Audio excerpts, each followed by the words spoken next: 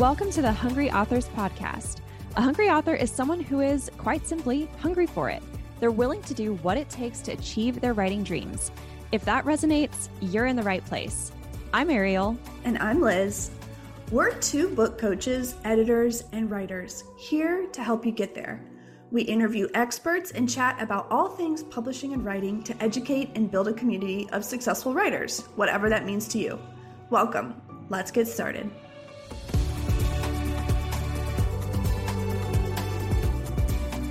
Hey, Liz. Hey, Ariel. So I have a question for you. What was your very first job? Like, I want to know way back in the day, not way back in the day, but like way back in the day, what was your first job? I would consider my first job being a camp counselor. Because I did that. I mean, I think I probably did some babysitting when I was like in middle school, but I wasn't like receiving a paycheck and didn't like have a boss.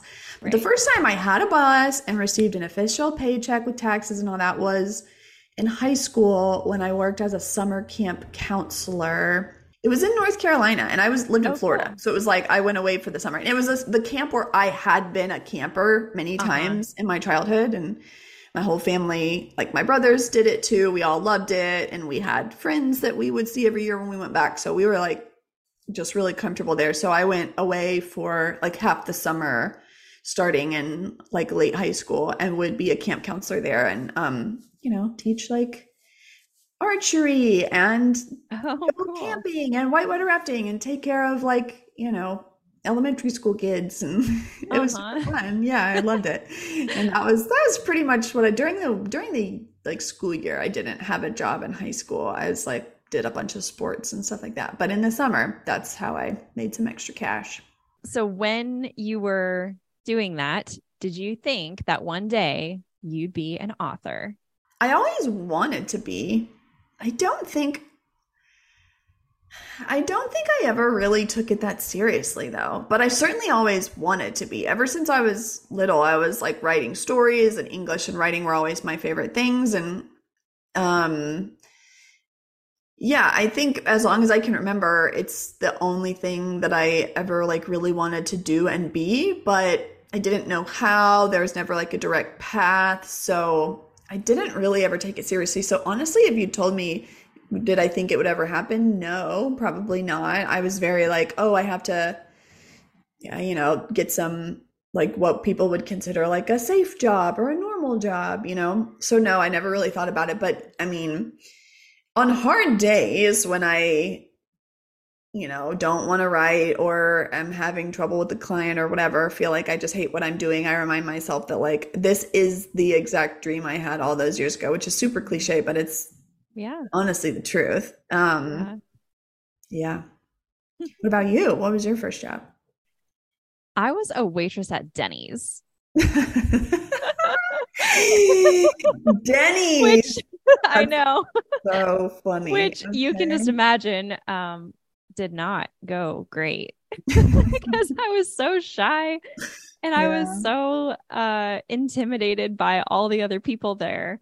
And I hated having old men yell at me on Sunday brunch after church when I didn't bring them their coffee fast enough. Oh yeah. Oh my gosh. So that lasted I think like a couple months, and I was like, I can't do this anymore. Yeah. But I definitely would have been surprised to know that almost 20 years later, I would be an author someday.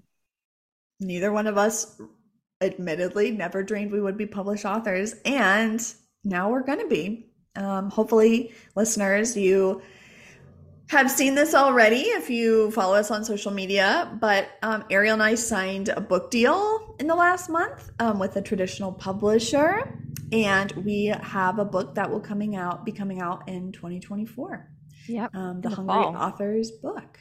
Yeah. So on that note, we are going to talk about how we got a book deal, because it's what everybody wants to know. It was one of our top asked questions, not about us, like how they got a book deal. Everyone wants to know, or how to get a book deal, rather, how they get a book deal. We write book proposals for a living. We know lots of people, it seems to be the question that most people come to us for. And we know how the process goes for others. We have helped shepherd lots of people through it and written book proposals that have sold for others. But this was our first time doing it for ourselves.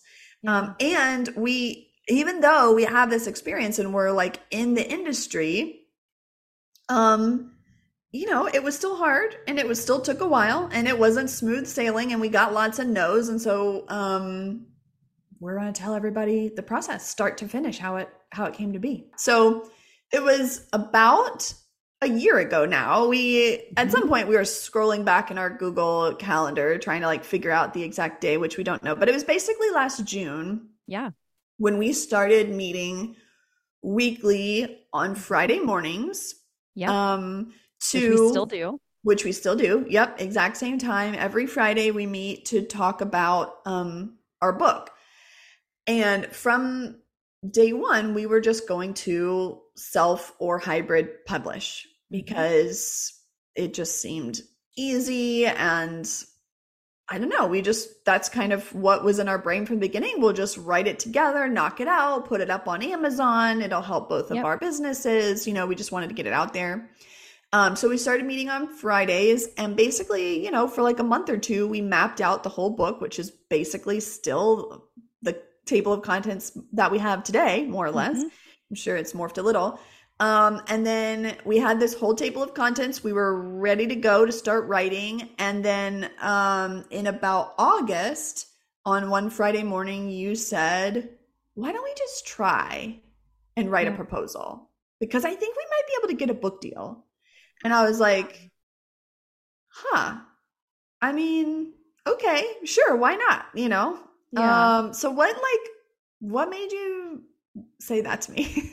I think I wanted to put some of our ideas to the test because I remember you and I having a conversation early on Voxer about how like we just see that people with no platform really can get a book deal. Yeah. And we see that people with great ideas and great writing can successfully traditionally publish. Yeah. And we also see that people with massive platforms sometimes don't successfully traditionally publish. And that really stuck with me. And it's kind of become one of the cornerstone beliefs of this entire project of Hungry Authors. By the way, if you're feeling a little eye-rolly listening to this because we are like, quote, in the industry, that was by no means, like, it was because we were in the industry that we knew what we're up against. Had some obstacles, right? Yes. We do not have a big platform. I mean, if you follow anything Hungry Authors branded did not exist. This was just Liz and Ariel. I still have like less than 1,000 Instagram followers, basically no email list. I think I have like a couple hundred, but I don't use it. I'm like the anti-example of, how to like nurture an email list. You have a newsletter that's amazing, but it was like small, especially it was smaller even a year ago, of course. Yep. We have a network. We'll get into the strengths of our proposal later, but we want to write a book. We know we can do it well, but this is a niche topic. We do not expect a book about how to write a nonfiction book to, be the next like best-selling book. We know that. And so anyway, we knew what we were up against. And my point is, just because we have written books before and been in the industry was by no means a guarantee that like we could get a book deal. We had lots of things to overcome. So I said, sure, let's write a proposal. And we had a really honest discussion too about our backup plan. Okay, so we're going to try for this traditional book deal, but we also were not putting all of our eggs in that basket. We were very realistic that it, probably wouldn't work out. And so assuming that it didn't work out, we had a backup plan. We were going to probably pursue a hybrid situation. And we kind of decided we're both willing to contribute about $5,000 each to the creation and production and publication of this book. And we just, I think honestly, that was a strength in our mindset of like, hey, we're going to try this thing. Our hopes are not all wrapped up in it. But, and if it doesn't work out, we're just going to do something else and no big deal. Yeah. Yeah, exactly. Um, and something that I don't know if we wanted it from the beginning, but as we mapped out the book and just gained energy and momentum from doing it together, we did begin to want more from it, more for it, I suppose. We wanted the distribution that comes from traditional publishing, which is changing. Like we know that there are lots of hybrid publishers have channels into some traditional outlets now, but in general, there's still the clout and the distribution that comes with traditional publishing. We're pretty familiar there because we both do a lot with traditional publishers. Of course, you worked for one for a long time, and so we're just really familiar with the process and how it works, and would love to partner with an editor that we would build a great relationship with. We begun to see potential for this as a brand, and partnering what we knew what partnering with an agent long term for us could do if we wanted to create a series or teach, which of course we do now. And but again, like, to reiterate, nothing Hungry Authors existed. Like, we didn't even have the name Hungry Authors. Like, I don't even know what our first name was, but it was basically about like how to write a nonfiction book. I think the first email invites for or calendar invites for our meetings was like book planning book. Yes, because it was more about, the focus was more about mapping, right? It was about we were going to write entirely about book mapping, Yeah. which we still, that's another cornerstone piece of Hungry Authors. But I mean, the other reason I think we wanted traditional publishing was that we really trusted like the vetting process. It's, it's one thing to be like, hey, we have all these ideas about how this is going to work. And it's a very different thing to be like, oh, we have validation from lots of other people that they believe it could work too. Yep. So it still took us a month or two, but by September / early October, maybe, we had it finalized, and I think we made it clear, but we're talking like last year, 2022. So September, October 2022, we had a solid proposal, and we decided to get some feedback from some of our trusted friends who you've heard from on the podcast. Some of them we've interviewed, and some of them you just heard us mention their names, like Kent. My previous colleagues gave us some feedback, some, acquisitions editors, a couple other contacts of, people who were former acquisitions editors that we know. They also gave us feedback on the proposal we got. And we asked kind of a lot of people. Honestly, we probably asked too many. And we got some conflicting and we got some contradictory recommendations, which always happens. And so some things we just had to kind of say, you know what, we're going to take a stand. We're going to decide to do this and, not take this person's feedback as much as we love them. And we just kind of had to make some decisions for the proposal for ourselves. Exactly. And that honestly was kind of good. Like, getting conflicting feedback can be confusing and hard, but sometimes it helps clarify for you what direction you want to go, because somebody gave us some feedback about how they thought we should really change it in a certain way. And we considered it, and we came down really hard on no, that's not what we want to do. Not that person was wrong. We could have, and that might have been a fine book, but that's not the book we wanted to write. And it was good that you and I can't even remember the specifics, but basically, like, it was, it helped us clarify, like, okay, no, this is the direction we want to go. We're not taking that feedback. And that was good. Yeah, it was a nice refining process for our ideas too. And the other thing is we got some really great language that we've now, really adopted and started using, because sometimes when you hear other people's understandings of what you're saying reflected back to you, it actually helps crystallize the idea in your mind, which is what we do for authors all the time. But it was kind of the first time that other people had been able to do that for us. And it was so, so helpful. So then it was end of October. We were ready to start shopping it. We had created a short list of our own of some agents, but it happened to be that early November, the first week of November, we went to the Hope Writers Conference, which is not just a writers conference in Charlotte, with a few hundred people. And our friend Meredith Height Estevez, who was on the podcast recently, said, you should meet my agent, Dawn. I Yep. think, he's amazing and he seems like, would be a good fit for you. And we sat, oh, well, at that conference, we met with a couple agents like in We person at did. that Mhm. conference. And you and I sent like 5 emails Yeah. to Dawn was one of them and to like a few other agents. And that was our first Hmm. agent submissions. Yeah. Yeah. We ended up, yeah, I think we sent to 6 or 7 agents total, and a couple people, ended up saying kind of immediately no, which is always a little, yeah, takes the wind out of your sails. But we've talked about this before. I remember we were also really excited, like, oh, we're real writers now. We did it. We got our first rejections. This is okay. This is a good thing.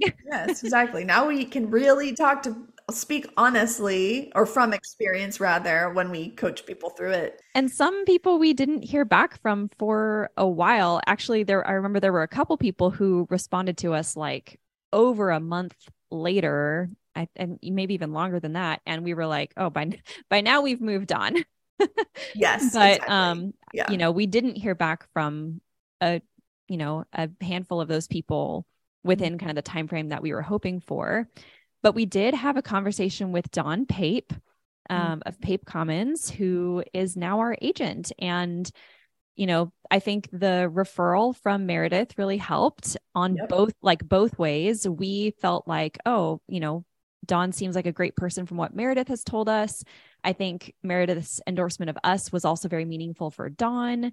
And so, we both went into it, I think, feeling pretty optimistic and positive about the relationship. And I remember listening to Dawn, talking about Hungry Authors and thinking, oh, he gets it. Like, he really, as someone in the industry, he sees this and he lives it out. I think that's something that I've been really impressed with, is that Dawn is someone who helps people with small platforms get book deals. And he does it very well. And he's so well connected. He's such a great advocate for authors. So that was a great match, I think. Absolutely. And this is one of the parts of our stories that might be just unique, I suppose, in that we got an agent very quickly and we got a Yes. yes from Dawn very quickly. Now we also, like you said, got some quick no's, but I do just want to point out to people, if it takes you many, many months to get a yes from an agent or get a positive or a response of any kind from an agent, that is probably more typical. Yep. We just happened to have this really great connection Mm-hmm. quickly. We did not expect it, and we were prepared for that not to happen because we know it's not the norm. So, this is one of the ways that our story is a little bit of an exception, that we had this warm introduction and it just happened to be to the right person. We were anticipating that this was going to take months. We thought for sure we're going to need to keep looking. This was just the first batch of this was just the first batch of queries. We were already talking about, okay, next month we're going to send out queries to these people. We, had a plan in place to keep going, keep looking. Yeah, and even after we talked to Don that next week, we did a Zoom with him, and of course it was amazing, and we clicked, and we both had a really great feeling about it. But we also talked afterwards, and we were like, but like, should we sign so fast? Like, should we wait and see Right. if we get yeses from other people? Should we shop around? Should we tell people? And so I don't know. We thought about that for a few days, and we both just. And again, if this happens to you and you want to make a different choice and keep looking to some degree, that would have been fine. But Yep. we had a great feeling about Don. We were also just ready to go. The proposal was ready. Yeah. Don was ready. He didn't want to do a lot to it, which is also a little bit unique. Sometimes you sign with an agent and they love your idea, but they want to make a bunch of changes to your proposal. He Yep. didn't want to do much to it, and he was just ready to go. And so we Yeah. said yes, and we stopped looking. He didn't actually start sending out the proposal right away because it was November and we were heading into the holidays, which, for those of you who don't know, the holidays is not a great time to be sending out your proposal because everyone is trying to finish out the year. And Yes. Don knew that. And so he said, let's wait until 2023 to start sending this out. And the other thing is he wanted us to build up our platform a little bit and get some Yep. things going because he really emphasized that when publishers go looking at us online, they want to see that we're doing things, that we're, we've got things going on, that people are really engaged with us. And this is good advice for every aspiring author, that when you're preparing to send a book out on, on submission, or get some publishers' eyes on it, you want to be doing a lot online too. So I remember in December, like I was posting, and early in that year, we started the Hungry Authors Instagram account, and we were really pushing hard. We were posting almost every single day. We had all kinds of things that we were doing. We were getting some podcast interviews lined up. That was some of our like early talks that we were doing together. We started planning these master classes. Yep. And then I think it was Dawn who had the idea that we should do a podcast. Yes. Well, I want to give due credit, because I do every time it comes up, that Kent was the original person who said it to me individually. I remember a long time ago when I was on his podcast, and then he said it to both of us. Yes. Like, he's been beating the podcast drum for a long time. And I was always like, no. I think you were also like, no. Yeah. And then I don't know, it's almost like Kent was like our dad, and then like somebody else came along, our agent, and he was like, you do a podcast, and we're like, oh, okay. Right. And Kent's probably like, I've been telling you to do that. Anyway, so yeah, because Hungry Authors, like the brand and everything else, is a whole other conversation. But along the way, as we are creating the proposal, meeting, I guess it was mostly the proposal creation process that a lot of this other stuff came about, which we won't get into in depth. But basically, yeah, we wanted to start teaching. We wanted to start building all the assets that we knew we would need for the book. And then we just let's do something, like let's build a community, let's start teaching, let's start, and it was sometime around there, which is the time that the proposal was about to get shipped, that we were like, this is bigger than a book. Like this can be a community, podcast, everything. So basically we waited till March. Because we hired somebody to do our website. We got the podcast off the ground. Yep. There's some delays in there because of the website and just making sure everything was up and running. So basically it wasn't until March so it was like January, February, March. Those first 3 months of the year we spent getting podcast episodes out, getting a social media up and running, getting our website up, and just making sure everything was there and great for editors to go looking.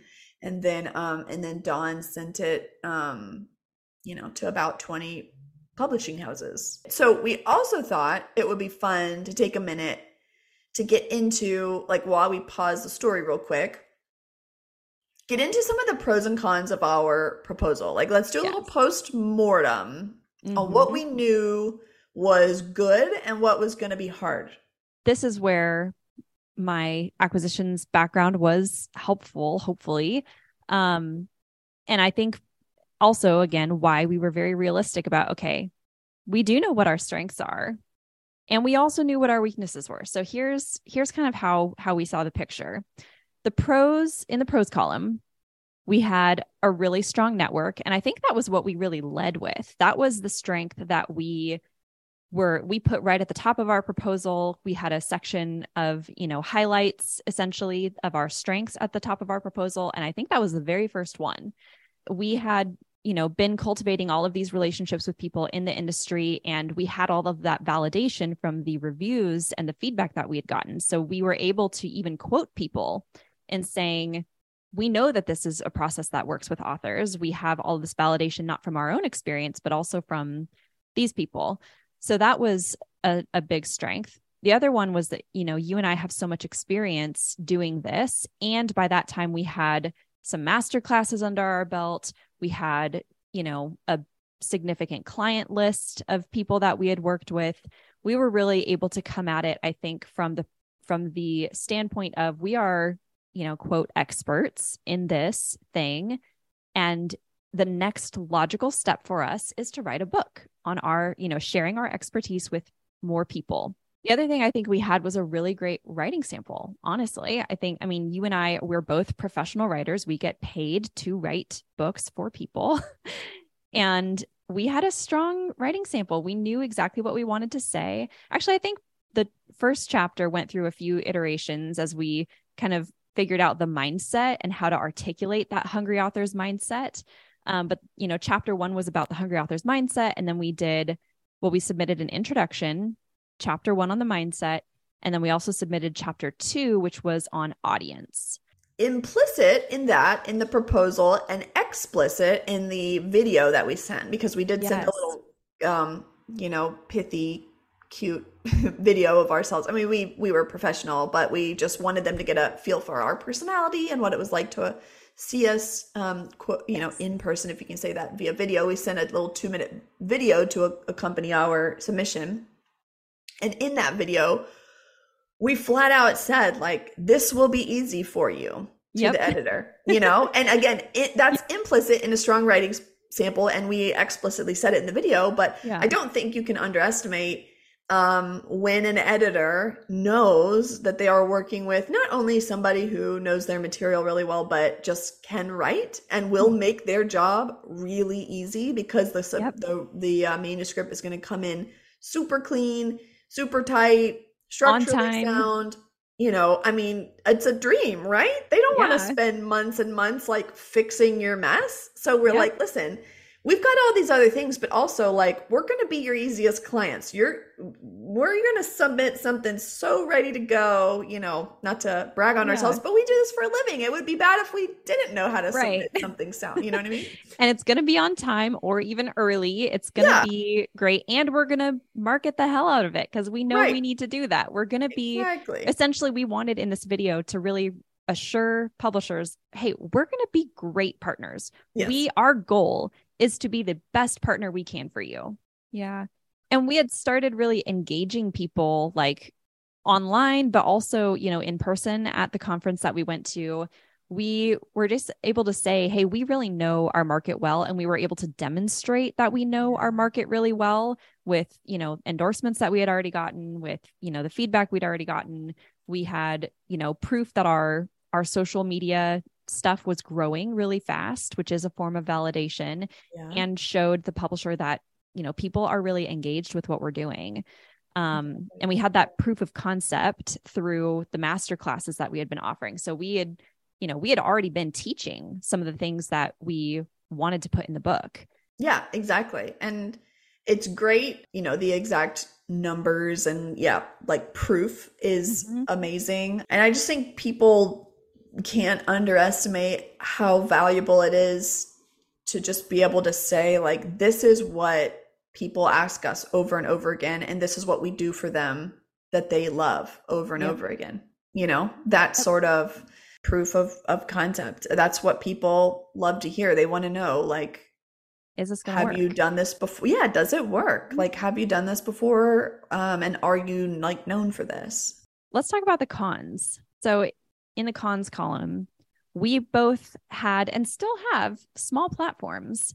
That was a major con. And for some people, that was the reason they ended up saying no. As much as we believe that even with a small platform, you can get a book deal, small platform is still a consideration. It's still an obstacle that you have to overcome somehow. And so we knew that that was something that we were up against, and we were working hard to change it. We were doing all those things we talked about, podcast and social media and growing our email lists. And we were working really hard to overcome that challenge, but we still had that challenge. And I think we still have that challenge, honestly. Yep. And the other thing, in the cons column was that it's really niche. This is a niche topic. It's a smaller audience. Yes, lots of people want to write a book, but also not a lot of people are necessarily going to go out and buy a book about it. Right. So we knew that this was a very small audience. We're not talking about a general market New York Times bestseller here. So right from the get-go, publishers are going to see us as a limited investment. If they're making an investment in our book, the kind of the upper level maximum of what they can make back is a lower number than it might be for other books. So exactly. we were going to have to convince publishers like, hey, even though this isn't going to be a big investment for you, it's still going to be an investment you should make. Right, exactly. And, make no mistake, we plan to make this the best-selling book about writing nonfiction books that there can possibly be. I mean, we are going to far outsell our advance and, create multiple books in the same vein down the road. And, we've got big plans for it. But also, this doesn't have the mass market appeal rather of, like a moving memoir.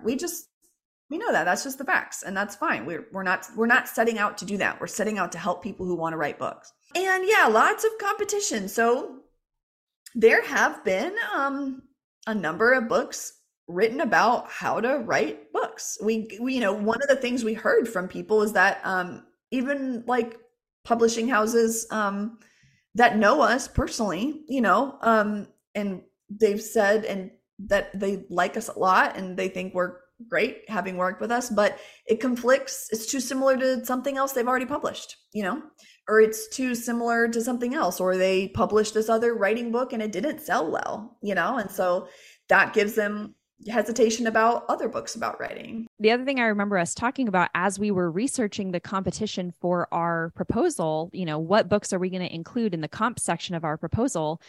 I remember us talking about the fact that a lot of books by editors, a lot of the books on how to write a book were actually self-published. And so that was kind of a warning sign. That's a red flag to publishers. Oh, a lot of other books on this topic are self-published. What does that tell you about kind of the possibility for this type of a book? That's something that, as an acquisitions editor, I would see and be like, oh, I don't know about that. That's, so again, not really a reality we could change. But in the proposal, we made sure to include all of the traditionally published books that we found. I was going to say, make the point that we did not leave. You do not want self-published books on your proposal, assuming you're traditionally publishing. You noticed that and took those off, and we're like, okay, we got to replace this. But that was, just a good insight. Like, all these other books we're looking to comp to are self-published. Not all of them, but some of them. Yeah. I do think it's kind of a rite of passage for people like us to write a book about how to write books. Because, as professionals here, like everyone is kind of figuring out their own unique way of doing this. And every book coach and editor, figures out their own way of explaining things to authors and way that they think is, the best way to present it. And because it's our great passion, we all are like, well, we should write a book about it. So what we were doing was not particularly unique or novel at all. And especially in this community, every single editor that we submitted to probably has a stack of books exactly like ours already on their desk. And we knew that. And so we had to figure out how to articulate what made our book very different from all of the books that they already have on their bookshelf. Yes, exactly. Which, if you want to get a book deal, your challenges might be different from ours, but you will have them. It's very rare to almost, non-existent that you won't come up against something similar where you just have to make up for those weaknesses in other ways and have the resilience to keep going and know that they are overcomable. You just have to find the right partner or try the right amount of times, And also, just because there are great books about writing didn't mean that we didn't dissuade us from wanting to write our own book about it, because while there are lots of them, we have something unique to say about it. And we had, there is what we would consider different material in our book about our process that works, that we don't hear people talking about But one of the other ways that we differentiated ourselves was mindset and voice. You know, a lot of the books that we had read that were instructive on how to put together a nonfiction book are they do not have the kind of positive, more, I guess I would consider it contemporary or modern, young, even fun, fresh feel that we want to bring to it. A lot of it, they're either very literary or they're lofty from somebody on their high horse who's been in the industry for 20 years and is like pandering. I mean, that's probably a little bit harsh, but you know, some people, book people can be snobs, you know? And so we were like, no, we think we've seen people do this. It's fun. It's possible. Let's empower people. Let's not be like, oh, I worked at, you know, Penguin Random House for 20 years. You know, here's my special sauce that only 1% of you can accomplish, you know, whatever. We really wanted it to feel fun and positive and a little sassy. And that was something that I still think makes our message unique and kind of cool. So when it comes to differentiation and finding your angle, you know, this is something we get into much deeper in our classes, book and classes, book, but mostly our book. You know, content is important and having something unique to say, but the way you say it also matters, because you can, you know, reach a whole new audience just by your voice. All right, so Don sends it out to about 20 publishers or specific acquiring editors at publishing houses, rather, that he did some extensive research on. You contributed a lot to that. I contributed very minimally. I think maybe 1 or 2 editors that I know, but I did not have nearly as deep an knowledge of the houses and the acquiring editors that you have, just the ones that I'd worked with personally. And a lot of them I knew wouldn't even be interested because my clients are a whole different demographic than, you know, us. So he sent it out with as personal of a note as he could write, and a little query pitch in the email with the proposal. And those went out in March.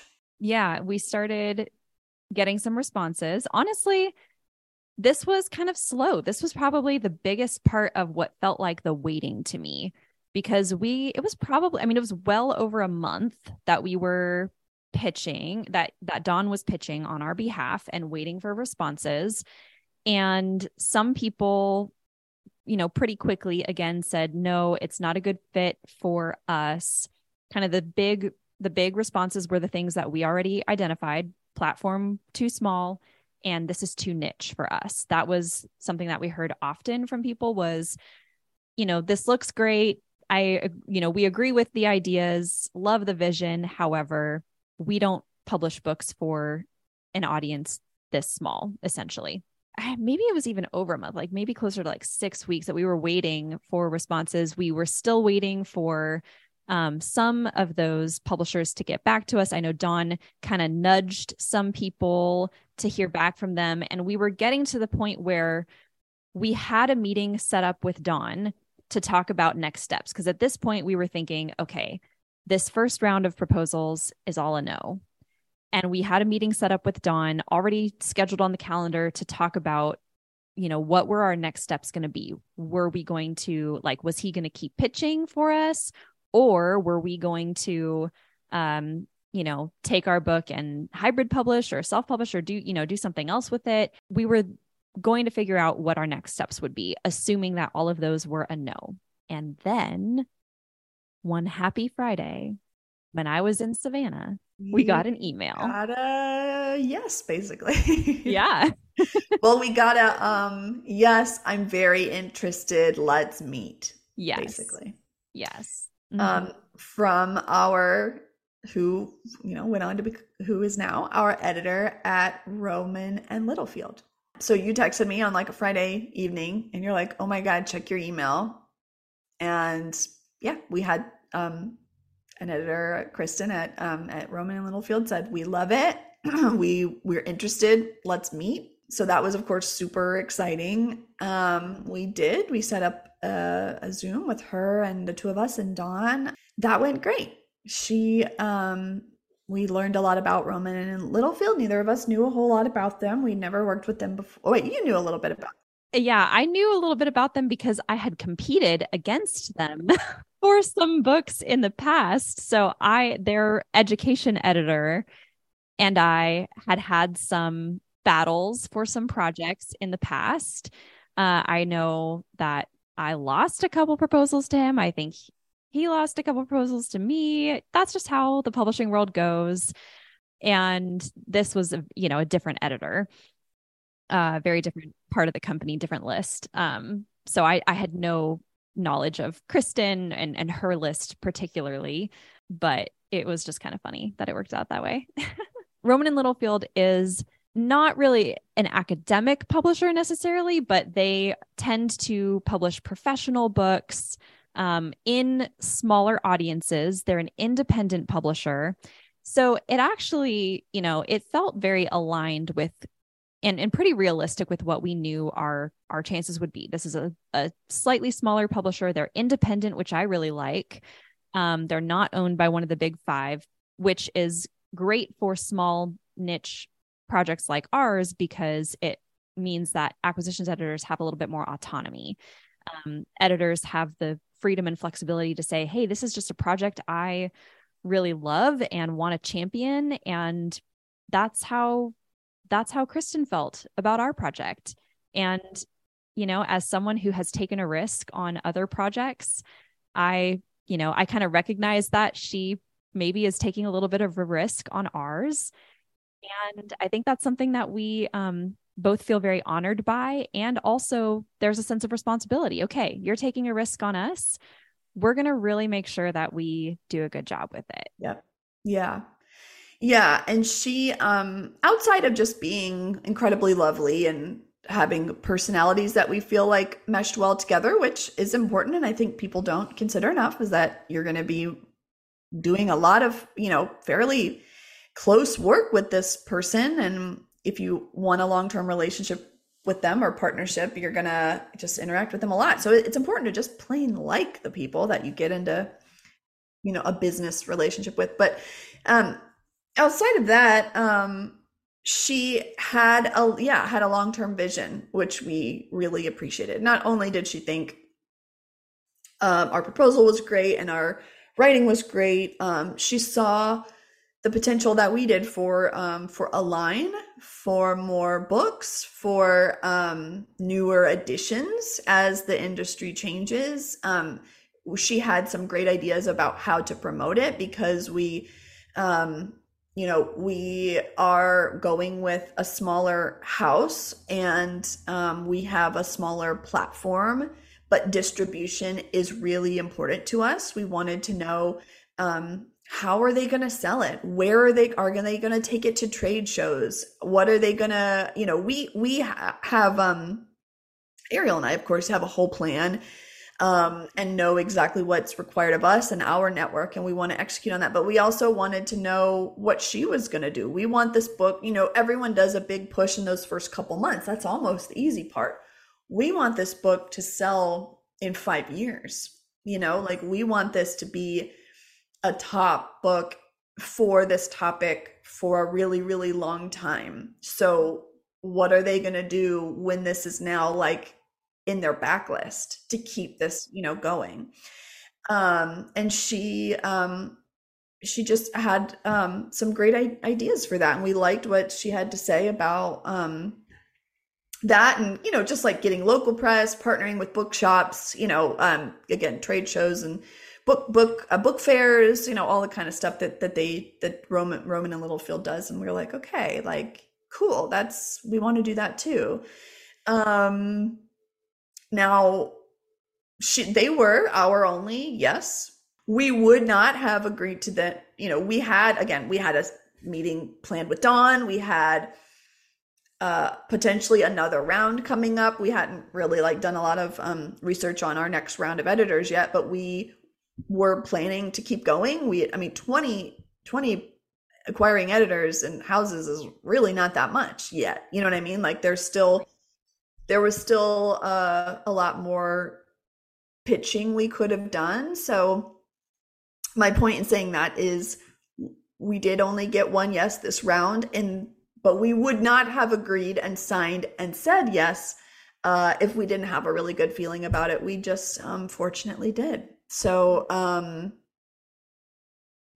that's, yeah, I mean, within another week or two, we signed our deal with Rowman and Littlefield. And of course, always in the back of our minds was, hey, like if we don't get a yes from somebody, or if we get a yes from an acquiring editor that we just don't really like the terms of the deal, or we just have a bad feeling about it, there's always self and hybrid publishing, which we knew we could be successful in if we wanted to. But this came our way, and we used all of our the information we could gather, and of course our best instincts. We decided to say yes. So we got a book deadline in the fall, and then it comes out next year.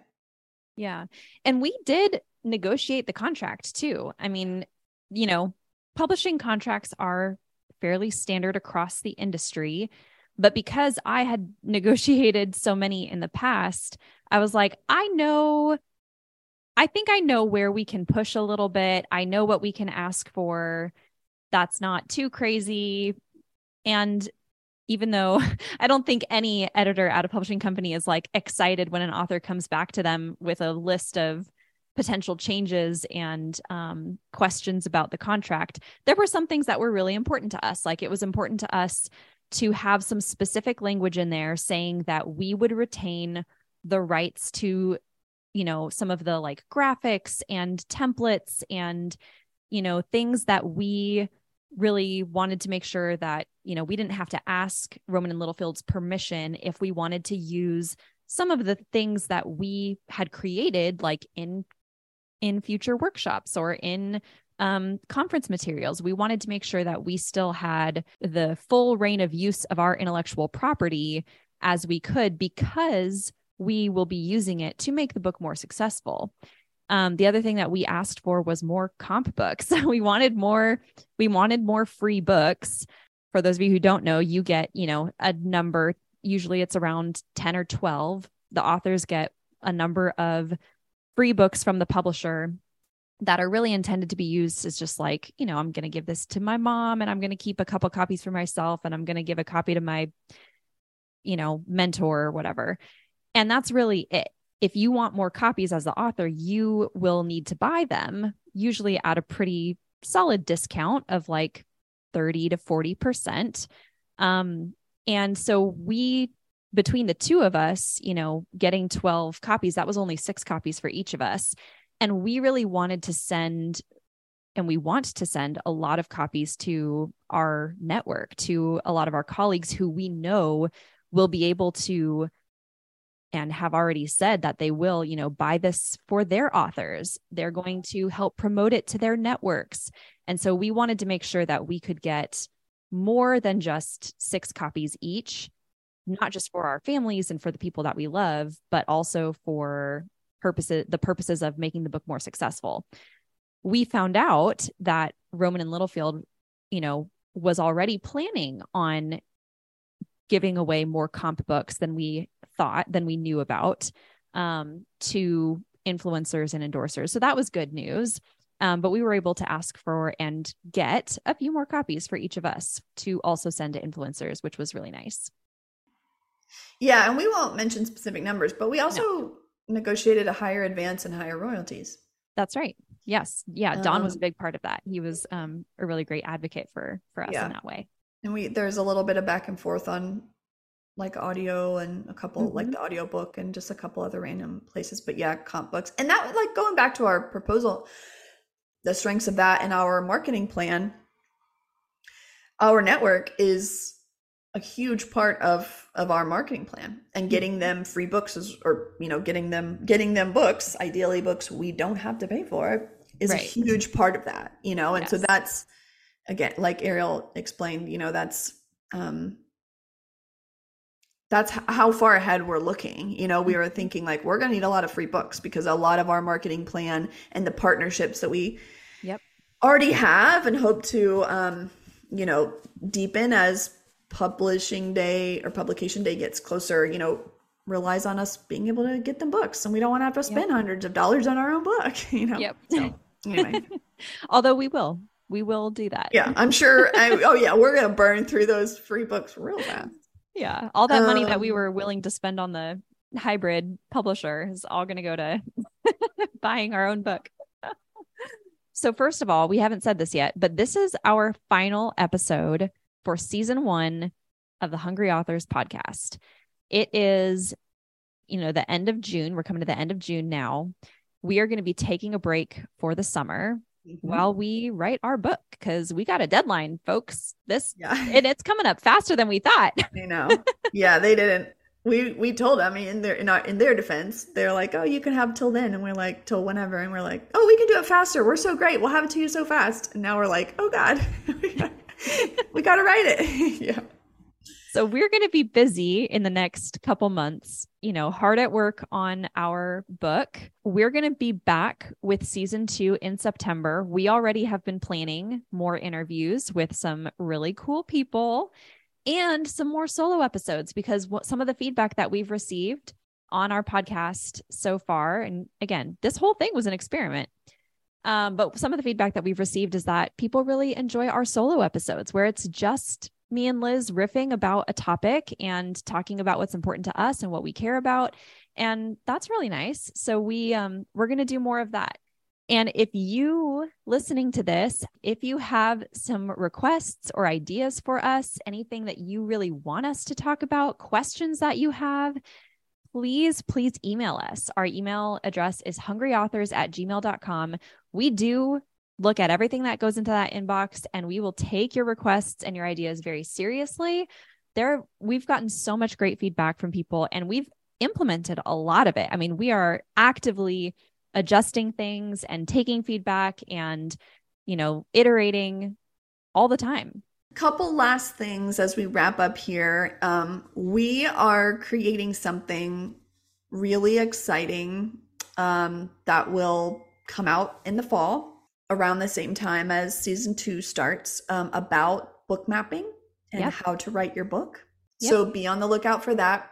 And then lastly, Ariel and I aren't really great about asking for this, but as we take this break, as we write our book and support everything that is coming in the fall and next year around publication, we would just really appreciate it if you guys would leave us a rating and review on iTunes or wherever you're listening to this podcast.